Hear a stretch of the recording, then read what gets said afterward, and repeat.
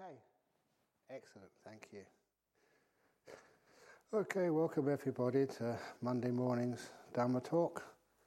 And I promised the day before also, but today I really, hopefully, I was going to say try hard, I'm not going to try hard, that would be making a hypocrite out of myself, to talk about the breath meditation and why the breath meditation.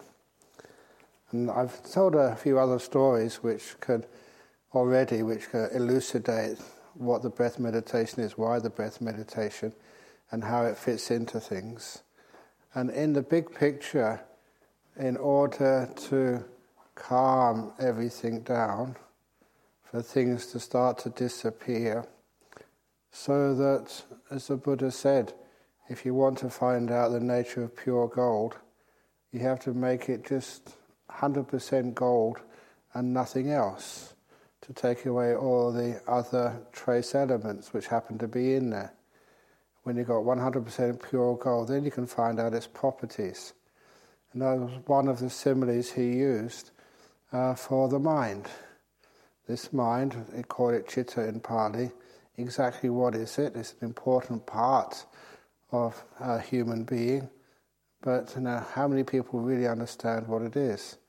Often we're told what it is. We believe what we're told.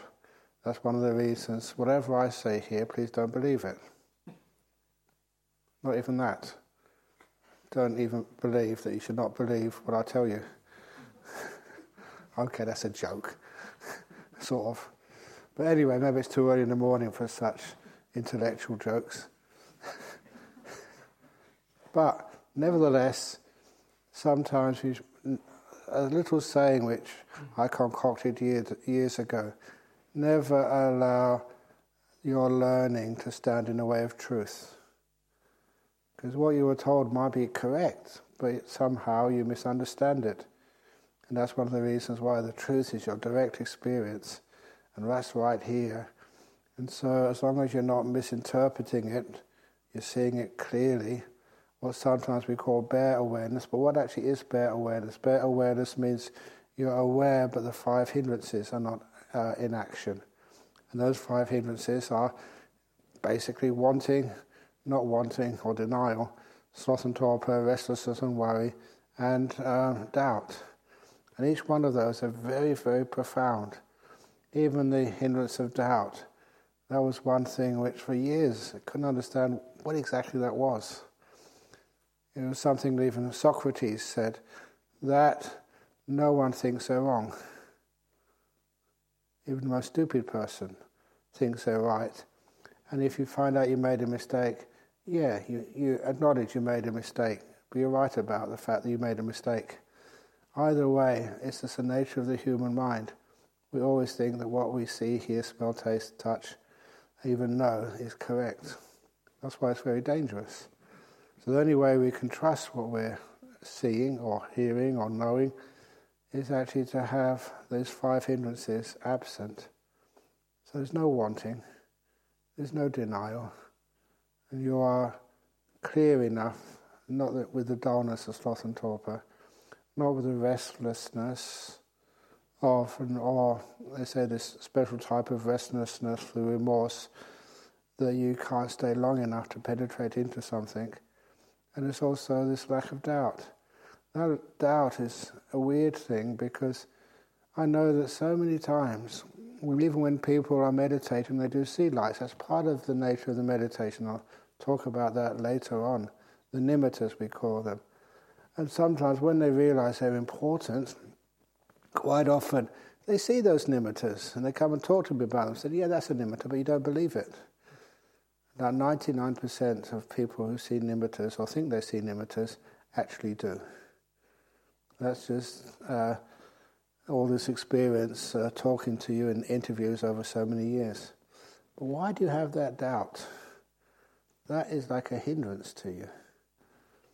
And on other occasions, again, I'm going off subject again, that on some of the meditations, sometimes you can get some memories of early life memories. I can't talk about past life memories because that's kind of banned for me as a monk to reveal those things.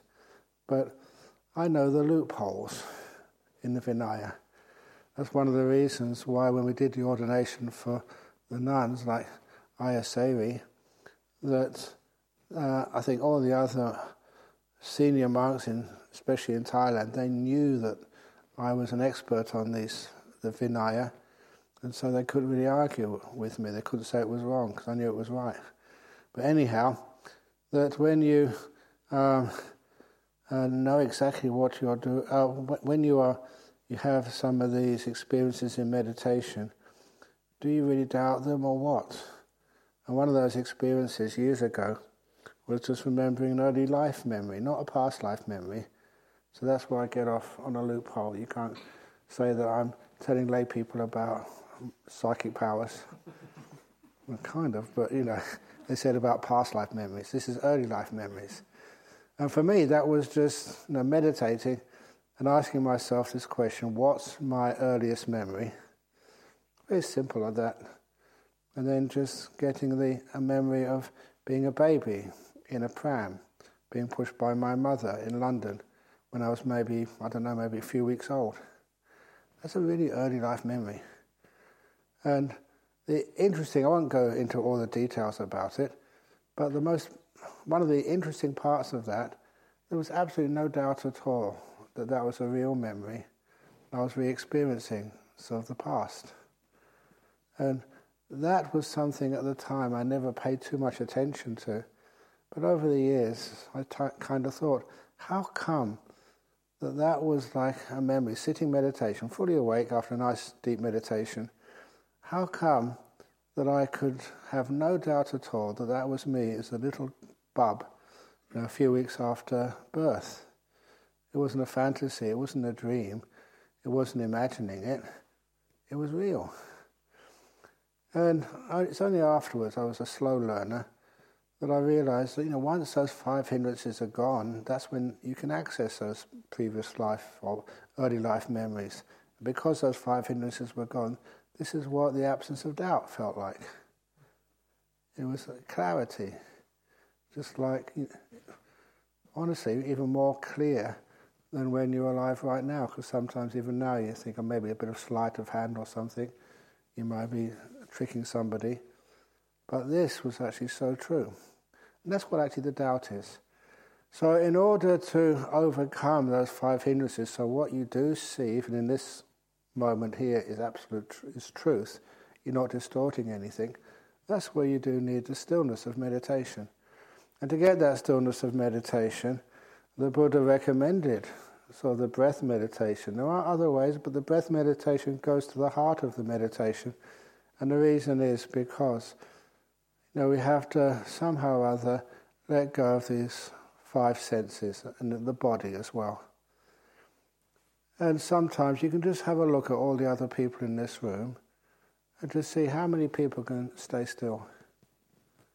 How many people just have to move this, have to scratch that, have to even blink their eyelids, have to scratch their something or other. Sometimes you can do it, have to move their legs, have to laugh. You can see just how many people just have to scratch the back of their neck. You're doing nothing wrong. That's just the nature of human beings who have a body. The body is always irritating. Because it's always irritating, that we've got used to it. So we don't know. We don't realize this is ordinary. Just having to move my hand, sneeze, move my head. But how many people can sit absolutely still for an hour or two? Very few. The reason is this body is always demanding of attention. But that's one of the reasons why you can't focus on something long enough to really penetrate into it. The body is always disturbing you. So anyway, our job in meditation is to keep this body so still that it could literally disappear and it's not worrying you at all. It's like one problem which is off your desk, finished for a while. And how to actually still that body is not an easy task. And to give you the example, which the one I usually say to emphasize exactly what I'm talking about here.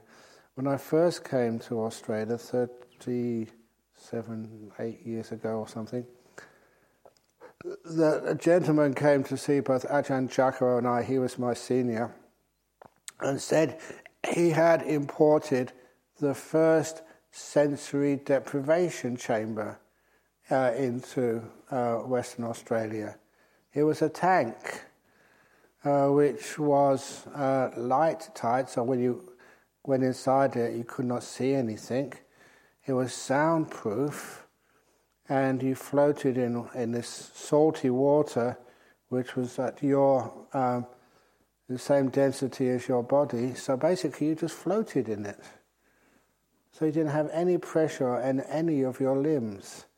So you wouldn't get any sore knees or sore back.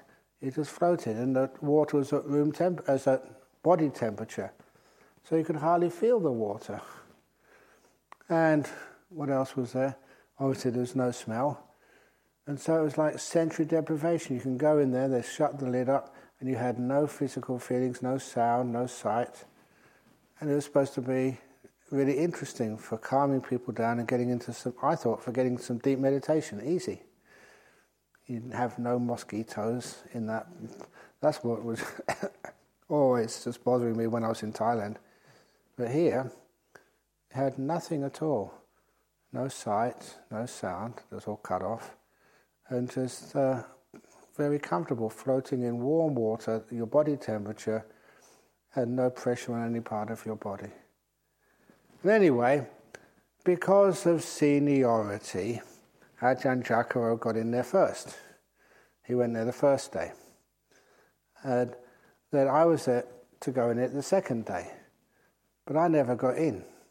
And the reason was because after Ajahn Jacaro went in this sensory deprivation chamber, we saw somebody actually brought the local newspaper to us. I think it was West Australian. It's a big advertisement. Sensory deprivation chamber, as used by Buddhist monks. He just basically conned us into allowing us to go in there for free so that he could advertise it's what we use. So I never got to go in there.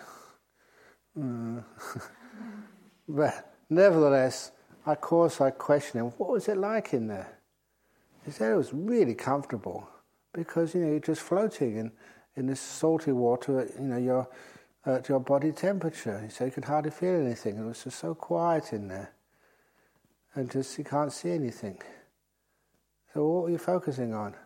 He said, but then with all of those other distractions taken away, his breath was really loud. And now that was wonderful he told me that, because that emphasized the point that you can relax your body, as many of you do a scanning of the body and make it so at ease. But then you've got your breath to look after, because that is still moving. And that's one of the reasons why the breath meditation is one of the important meditations in order to calm everything down so you can be still. Is that still causing you trouble? I know that whenever you do really good things, it's this being called Mara who always tries to interfere when you do really good talks. That's what he did yesterday, and now he's back again.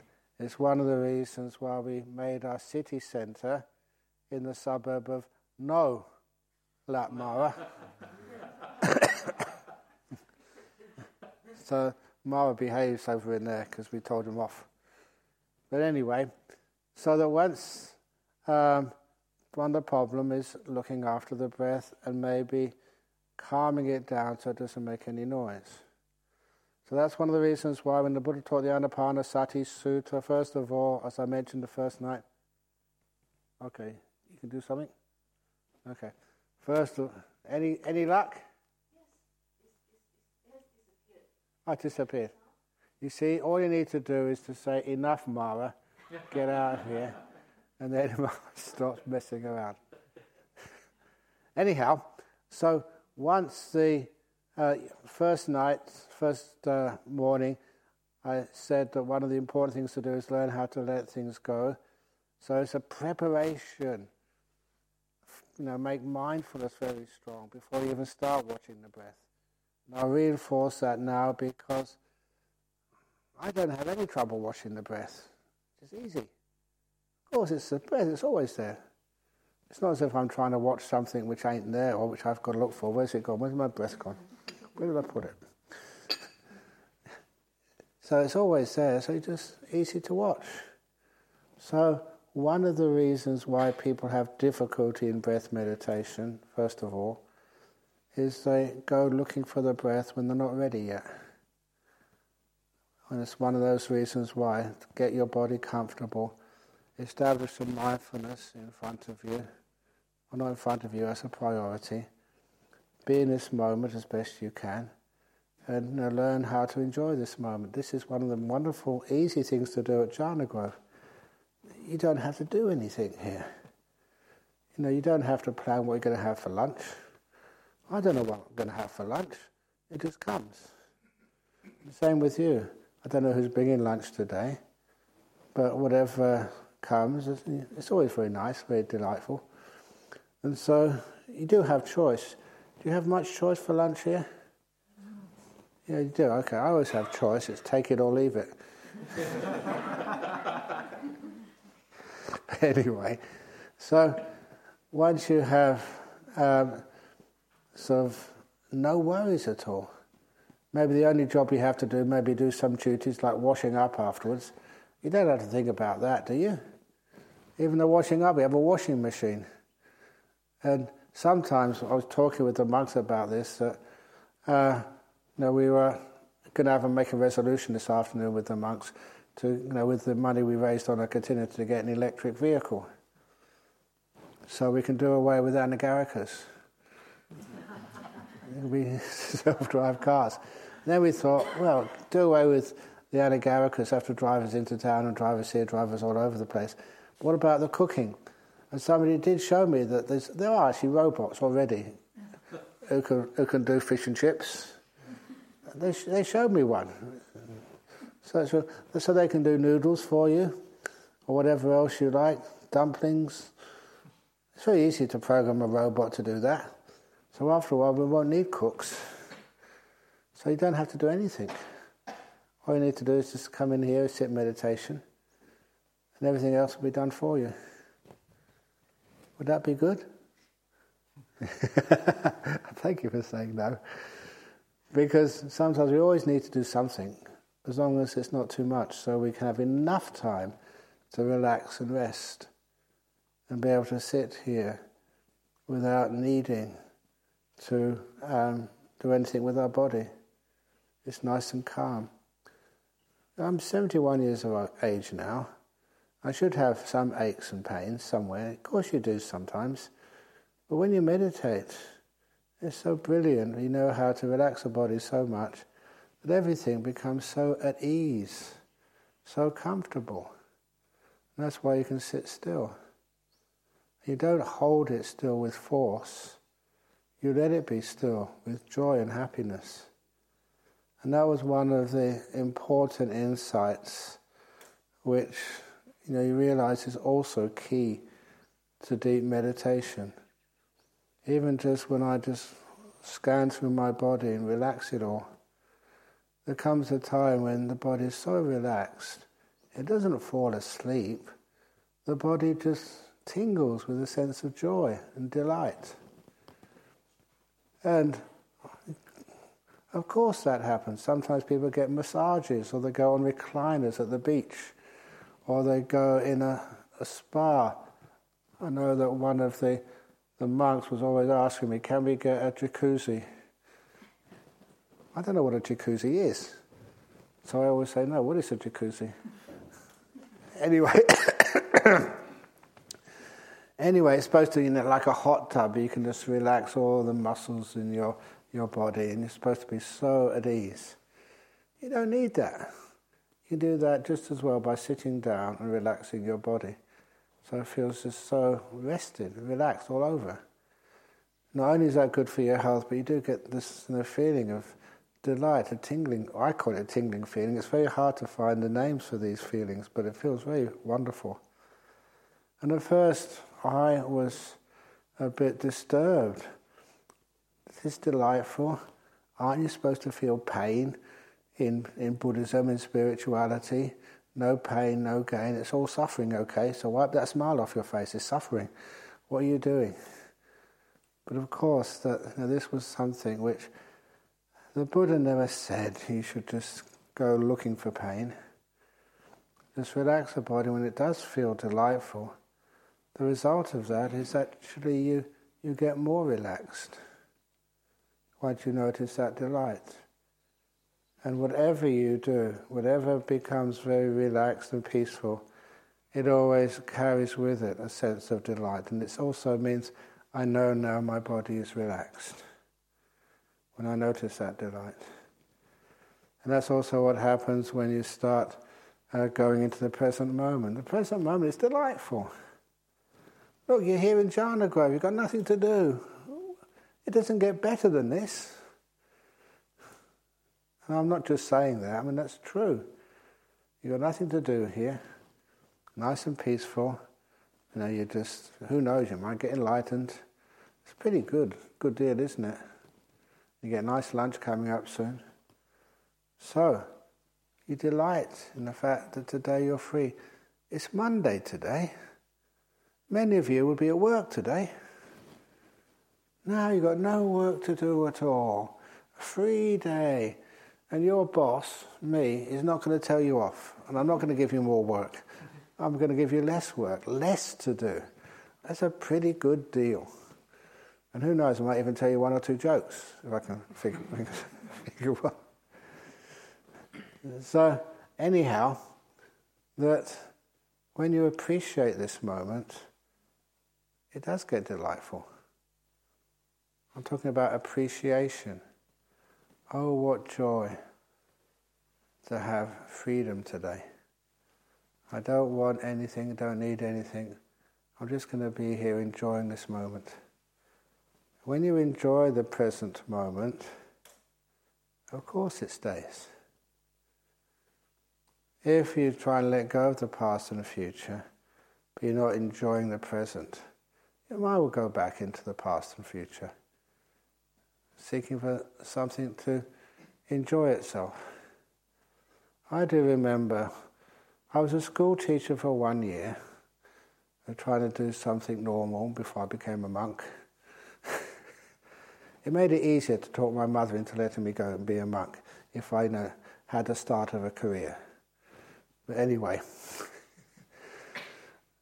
so when I was that school teacher, the first year was just learning all the ropes. So you come back from the school really exhausted. And I remembered all I would do would, being English, put the kettle on, get a cup of tea and turn on the TV, anything to watch, because I was just exhausted. And I remember those times, whenever you are exhausted, sometimes you do look for any stimulation, past or future, because for you the present moment is not nice.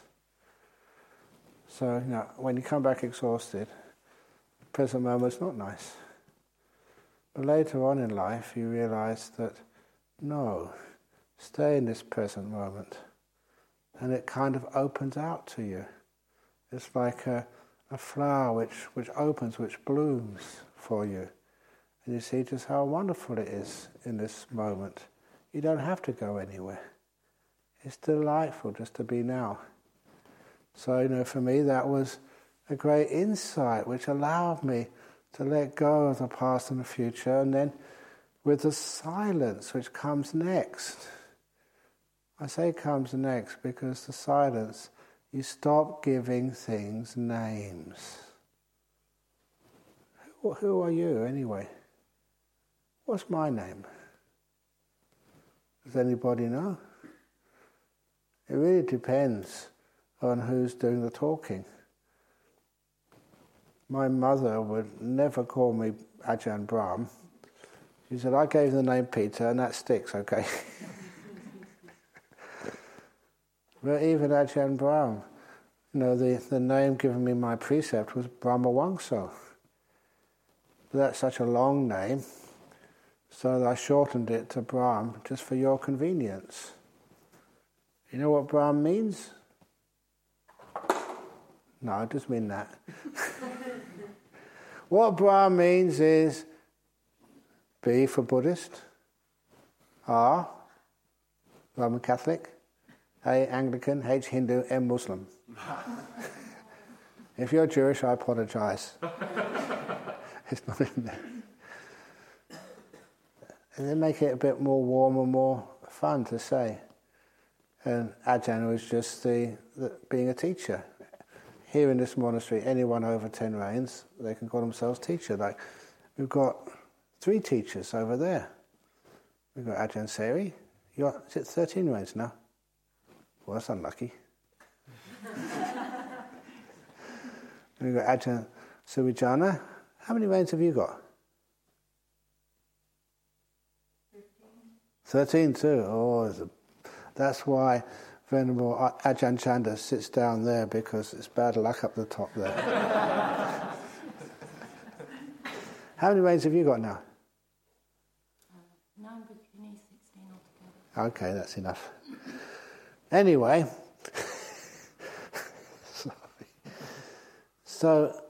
but the full name is, if I sign anything in Thai, when I had to sign the form for the Katina, so all Katina, was Pratvishuddhi Sangvaratera.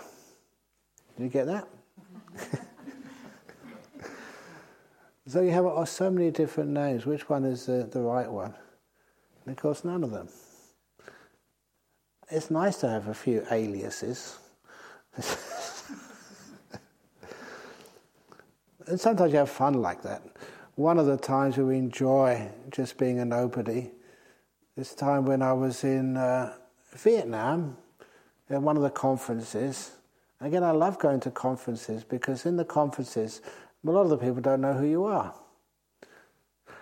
So I gave the talk I'm supposed to give, so that's up on the stage. But then I was listening to other people give their talks. And so I remember just going into one of the talks and sitting in the back. And then this monk came up to me. He was a Vietnamese monk. He noticed I was Western. And so he wanted to practice his English. That's what young monks do. So he came up to me and said, "Where are you from?" I said, "I am from Australia." He said, "Oh, you are from Australia?" I said, "Yes." I'm not making this up. This actually happened. He said, "Oh, do you know a monk in Australia called Ajahn Brahm?" I said, "Yes, I do." He's a very good monk. Yeah. I am Ajahn Brahm. Ah! He actually went like that. Went, ah! So I'd have a bit of fun and games. But anyway, so that when you are still, you don't give things names. You get much deeper into reality. Even at night time, I told the monks this so many times that, because I was into science, theoretical physics, and also astrophysics as well. So I remember as a young man learning the names of all the stars, and not just the constellation, the stars, and what was a planet, what was a galaxy. And I thought that would be helpful for me. But then at night time you go and see the stars, and then all you saw was the names. I couldn't see the beauty anymore, honestly. So I deliberately just unlearned the names of those stars and galaxies. It wasn't important to me anymore. So once again I could see the beauty of the stars at night instead of their names. And there's something really amazing in that. You give too many names to things, and that actually defines them for you. And rather than realizing that those names are only approximations, it's alternative names. So because of that, you learn the beauty of being still. And the mindfulness then achieves what I call it's workability, when you are in this moment and you are still. And then, of course, what do you do with that mindfulness? You don't put it on the breath. You let the breath come to you. And it always does. Your body is at ease. You're in this moment. You're not asking for anything. You're not in any fantasies or dreams. You're not sort of giving yourself a philosophical discourse. You're just being aware. In this moment, silent, and seeing what comes. And of course, that's when the breath comes very clearly. It comes to you. And I'm being honest with you, I never go looking for my breath anymore. I just sit down there, make sure that my body's relaxed, you're silent, you're aware, so silent you're in this moment, and then the awareness of the breath comes. And when it comes, other people have confirmed this, that when you go looking for the breath and go and grab it, it's never as peaceful and as comforting as when it comes to you. And that's always needs to happen. In meditation, remember that first simile which I gave of sitting in the mango orchard? You sit perfectly still and the mangoes fall. That was Ajahn Chah's simile. So I made another simile years ago. And this was a simile because I still remember this Japanese monk, when I was a lay Buddhist, coming to... And that's another simile, another Japanese simile. No, okay. Well, I'll tell this other simile first anyway. He came and he gave me some advice. I was a lay Buddhist. He said, be careful, never write a book. I said, why not? He said, because according to his tradition, anyone who writes a book on Buddhism will have to spend the next 7 lifetimes as a donkey. How many books have I written now? So please, if you ever see a donkey, please be kind. That could be me. Of course, that was just an exaggeration, but nevertheless, he took that on board about the naming. Sometimes those books are okay just to give a little bit of understanding, but just it points the way. It doesn't really just get into the truth of things. So, but anyway, the simile of a donkey always stayed with me. It's a very lovely animal. I think I did already give one. Did I give the donkey in the well simile yet, or was that the last retreat? No. So, the last retreat, okay, yeah. No. Okay, I won't give it that, okay.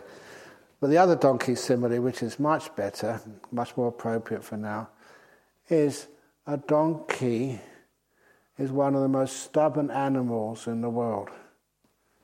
If you've got a wife or a husband or a kid you think is stubborn, they're never as stubborn as a donkey.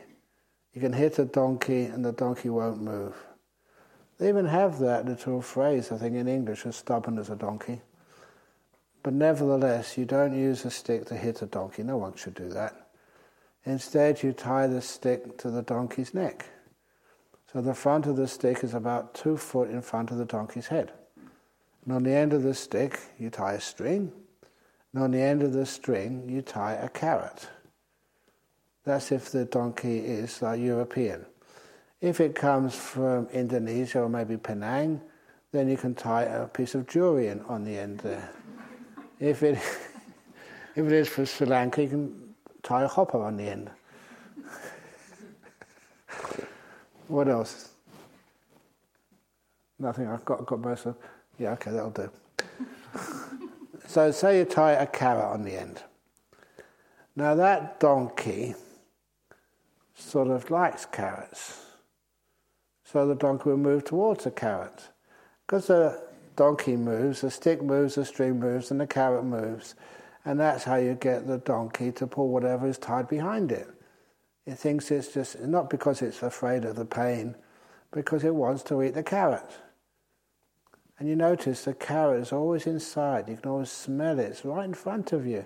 But you can't quite reach it. When you move towards it, it moves away from you. And I love that simile because doesn't that like rhyme with your life? Sometimes you get enough money, enough good health, enough freedom, enough meditation, almost. Even just like the deep meditation, sometimes you see these nimitta lights in front of you. You go towards them and they go away from you. They're almost within touch. In light, you can see it's just over there. You just go towards it and it goes away from you. That's unfair. That's like your life. Look about, just you work really hard and save up some money and then it gets taxed. Or then you have kids and you waste all your money with your kids. And then after a while, eventually you can retire.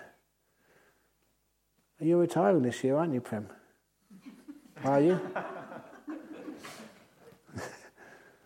And as soon as you retire, you get given other work to do by the Buddhist Society of Victoria, Buddhist Society of Western Australia. So you're never really free, are you? And if you don't work voluntarily for some Buddhist society, your children have kids. You've avoided that so far. Well done, be careful. Make sure that your son doesn't get married and have kids, otherwise you're stuffed.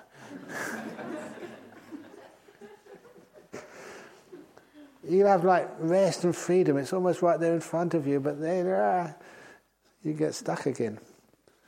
So that's a lovely simile about life, but especially about meditation. Being able to get into those deep meditations, deep stillness, great insights. You can see it. It's almost right there in front of you, but you just can't quite reach it. And as soon as you go closer to it, it goes further away from you. But anyway, the donkeys have learnt how to catch that carrot or jorin, whatever's right in front of it. And you know how it does it. It runs like hell after that carrot, as fast as it can. Of course, it still doesn't catch it. But after running really fast, then the donkey stops. Stops dead still. And what happens when you stop dead still? You don't go looking for your breath or trying to hold it. You just stop. Then the carrot goes further away from you. It swings further away because of its momentum. Sometimes when I teach people, don't try and focus on the breath. Just relax, let it be. What happens? The breath gets further away from you. It's not working, is it? Or is it? Because it goes further and further away. And soon the carrot is further than it's ever been before away from your mouth. But then something strange happens. Then the carrot starts coming towards you. You don't do anything. You just stand there, and then soon that carrot is its normal place. You're used to it being there, 2 foot in front of your mouth. But now coming really fast towards you. And then as it swings closer to you, you always have to remember the most important thing, or one of the most important things, is like loving kindness. Never underestimate the power of kindness, metta. As the carrot comes closer towards you, you have to remember to say, "Carrot, the door of my mouth is open to you." And let it come in. Because I remember seeing the big teeth of donkeys. And the donkey's got amazingly big teeth. If they don't open their mouth, it bangs against the teeth. they don't get any of the great experiences. And that's how things happen. You've all been running fast after the carrot of deep meditation, insight, enlightenment, whatever you want. Now your job is to stop running. And sit here and just watch everything kind of fall apart. And then it comes towards you. And all these things, thank you.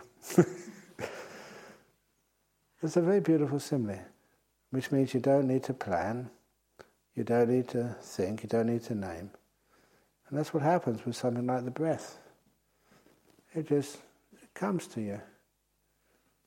People say, okay, maybe you were born in a weird place, Ajahn Brahm. I think my mum did say that I didn't have any hair when I was born. Came out bald. That's always an auspicious sign.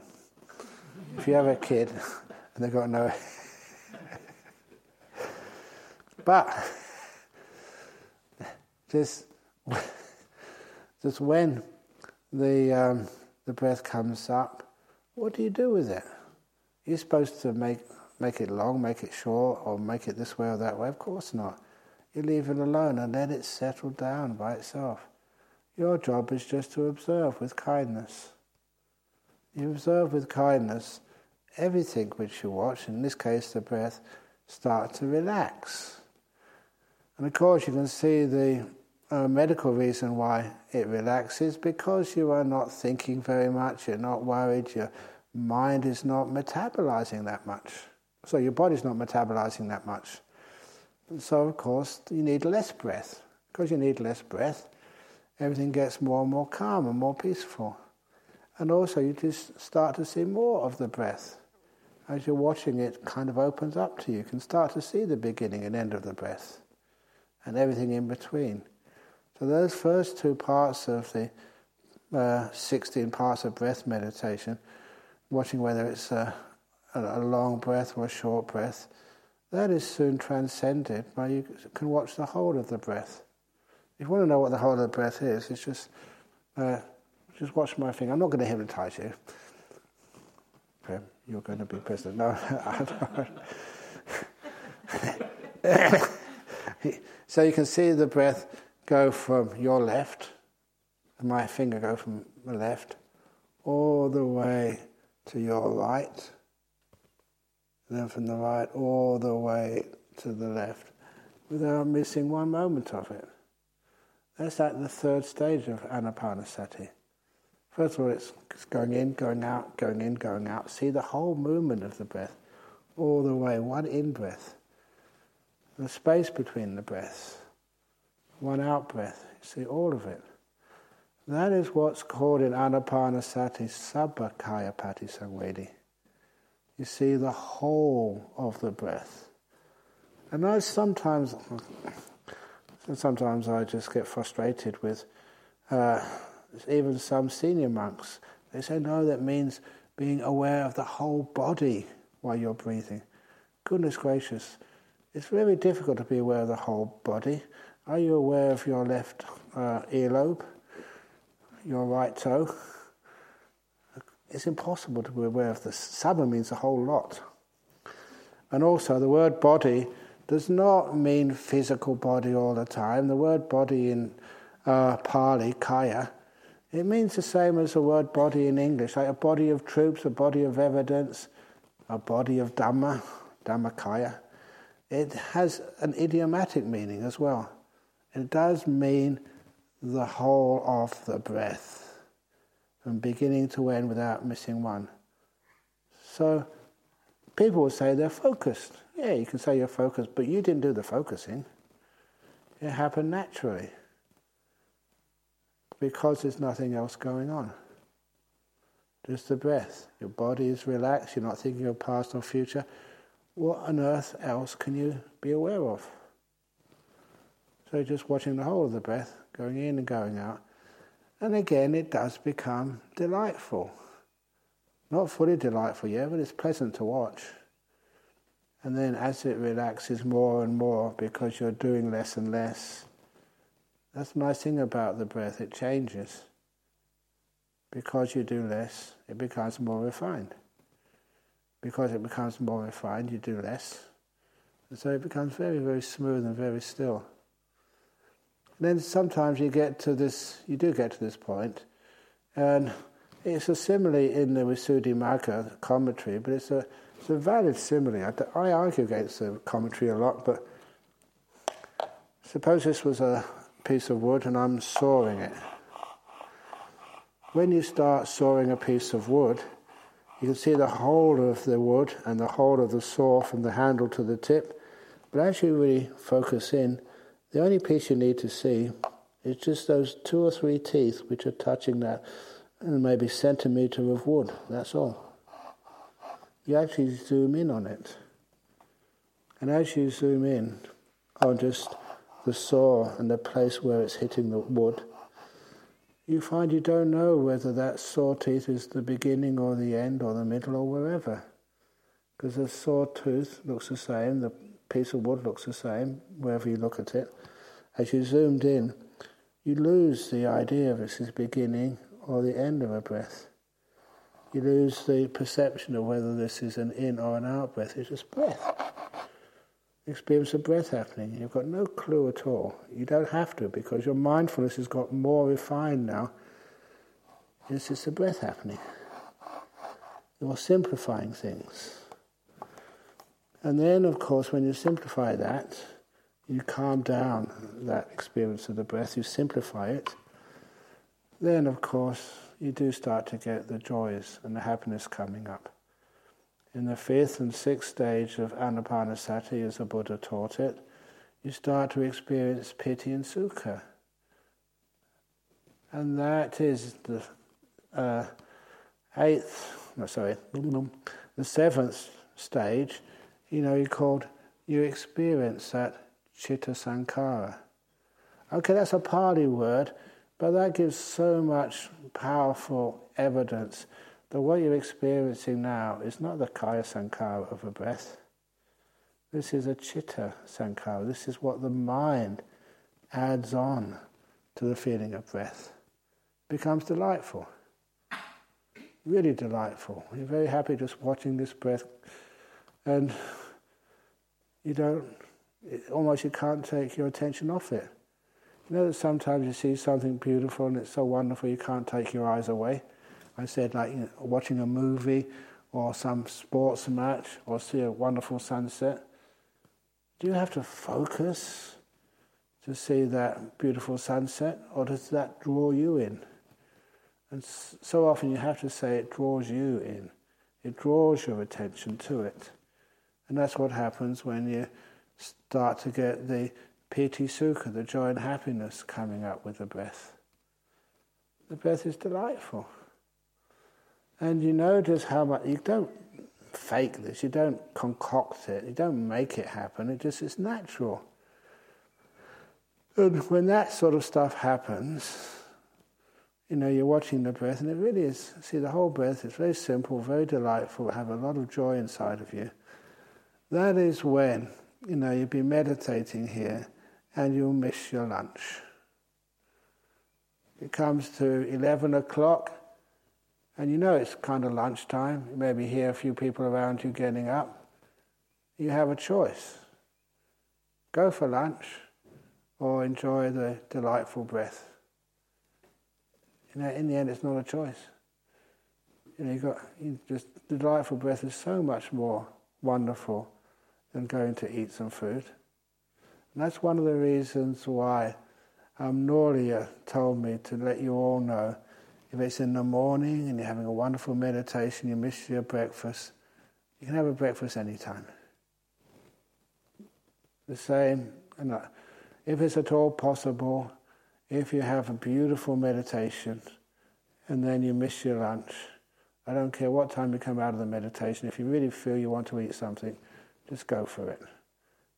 It's worthwhile just bending those 8 precepts so you're not afraid of really enjoying the deep meditations. But only if you have a deep meditation, not because you fall asleep.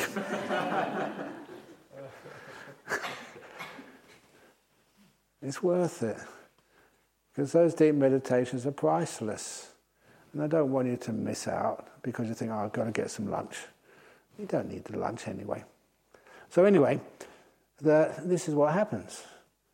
And when you get to even those stages, wow, the meditation is really fun. And your mind remembers that, and it wants to meditate. And this does become Club Med, not a torture chamber. And it's not a concentration camp. It's a blissing out camp. And that's why I teach. I want every one of you to enjoy the meditation like I enjoyed when I was a young monk. And not when I was a young man even. Because that just is so delightful to know that such peace, and that's only the start of it, such peace and joy can coexist. And of course, what happens next in Anapanasati? What do you do next? Nothing. Don't interfere by doing things and taking control. Everything is working fine. Leave it alone. Just let it happen. Your job is to be the passive observer. You're the passenger, not the driver. And when you let go more and more and more, everything gets so smooth. Again, that's why. Please excuse me if I said these similes on the first day. The simile of the aircraft of the future. Aircraft of the future, we only have two beings in the cockpit. The cockpit will be locked. There's only two beings in the cockpit of future aircraft. One is the pilot, the other is the dog. And the job of the pilot, the only job the pilot has in the cockpit of new aircraft, the only job is to feed the dog. And the job of the dog is to bite the pilot if he touches anything. I remember reading that in Air Asia in-flight magazine when I was travelling there around about somewhere some time ago. And I thought how amazing that simile is for meditation. If I possibly could, I would put a dog in your mind which bites you if you do anything. In other words, just relax and trust that when you don't do anything at all, that's where you're being calm and peaceful. And that's actually where the joy starts coming up, and you start to see, the breath disappear.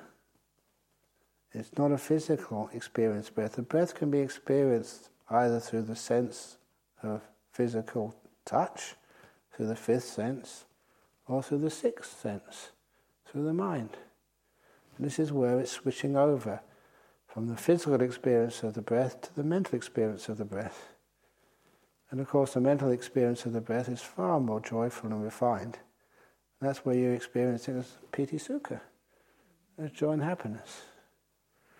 And then as you're turning over from the physical sense of the breath, that's the last part of the five senses. And then you go into the world of the mind. So the joy and happiness of piti sukha is there. And it comes experienced as a pure mind object. The ninth stage of Anapanasati, you experience a citta. And how do you experience it? Those are the nimitta experiences. Now, when you're experiencing a citta, a mind, we do not have language for it. So it's hard to recognize. You know you're experiencing something, but give it a name, it's so tough. But because human beings are mostly visual beings, that's our main sense of the five senses. That's why in our passports we have photographs of our face. That's why I can recognize you by what you look like. You recognize your room by just, all the visual signals so you can get back into your room in the evening. Very few of you smell your way back into your room. Dogs do that. But what it means is that because that's our major sense organ, that's the language which we've most developed. So when you see these cittas, you experience them as nimittas, the sign of the citta, but then you experience it mostly as a beautiful light. Many of you experience that already. Don't doubt it, please. If you doubt it, you don't allow it to develop and grow. Is this real? Is it you? But just trust it. And it's also, I would say that's one of the reasons why see all these windows in the top there. Why don't we have nice scenic windows? You've got this beautiful forest outside. Why have I shut that all out? Because I designed this room. Isn't that really unfair? We can't see the trees and the sunset. If you want want to see the trees and the sunset, go outside. If you want to restrain and restrict that view, you come inside, and you know that these windows are very high. It's very difficult to see the sun through these windows. You need to be able to. That's why we put three shutters on this side, that side, and that side. The sun never comes through that window. So I didn't bother spending money putting a shutter on there. But all these ones are shuttered off. You can't see the sun. So if you see a light when you're meditating, you can know for sure this has to be a nimitta. It's not somebody shining a light on you. If it's me, I've got to be careful, because sometimes I'm sitting here and then Prem turns one of the lights on my face. It's a nimitta again. No, it's Prem. But no, it's almost certainly the case. It's a nimitta, and it's joyful. What you're seeing is like a reflection, like looking at your chitta in a mirror and getting to see it. Now, one of the things, I'll give a talk on nimittas later on, but because it's just come up now in my mind. Sometimes when you see a nimitta, this one of the attendants in this retreat I gave in Malaysia many years ago, and I mentioned this in the talk, that sometimes the nimitta is like a light, like a sheet of light, and so that sometimes it's not all that pure or bright. It's a bit dull and dark and a bit sort of splodgy. And I say, if that's what you see, that means that your precepts have been a little bit sort of not well kept. And I don't mean just because you broke a rule, just eating in the afternoon or something. No, it's worse than that. It's just, you've harmed yourself, or you've been slack, you've indulged yourself. And the interesting thing there is that if you see that sheet of whatever, a sheet of light, and it feels a bit splodgy, this is truth for you. You can't sort of fake it. You've done some sort of bad precept. You've hurt somebody, you've lied, or you've done something which you know you shouldn't have done. Because this is actually, you see, your mind. And it's not just imagination, it's true. Remember this poor young man, he came up afterwards, Ajahn Brahm, is that really true? That if you see this sheet of light, it's all splotchy, it means you've broken your precepts or done something wrong. I said, yeah. Oh, sorry, Ajahn Brahm. Can I confess? Because he's just a young man, he hadn't done anything really bad, but he could have lived the day much better. This is actually where you see what precepts really are. It's not just keeping a rule because it's a rule, because it's harming or hurting somebody, or harming or hurting yourself. And you can't deny it, it's right in front of you, it's affected your mind, it takes away its purity, or its brightness. But then I did tell him the loophole, how to get past that.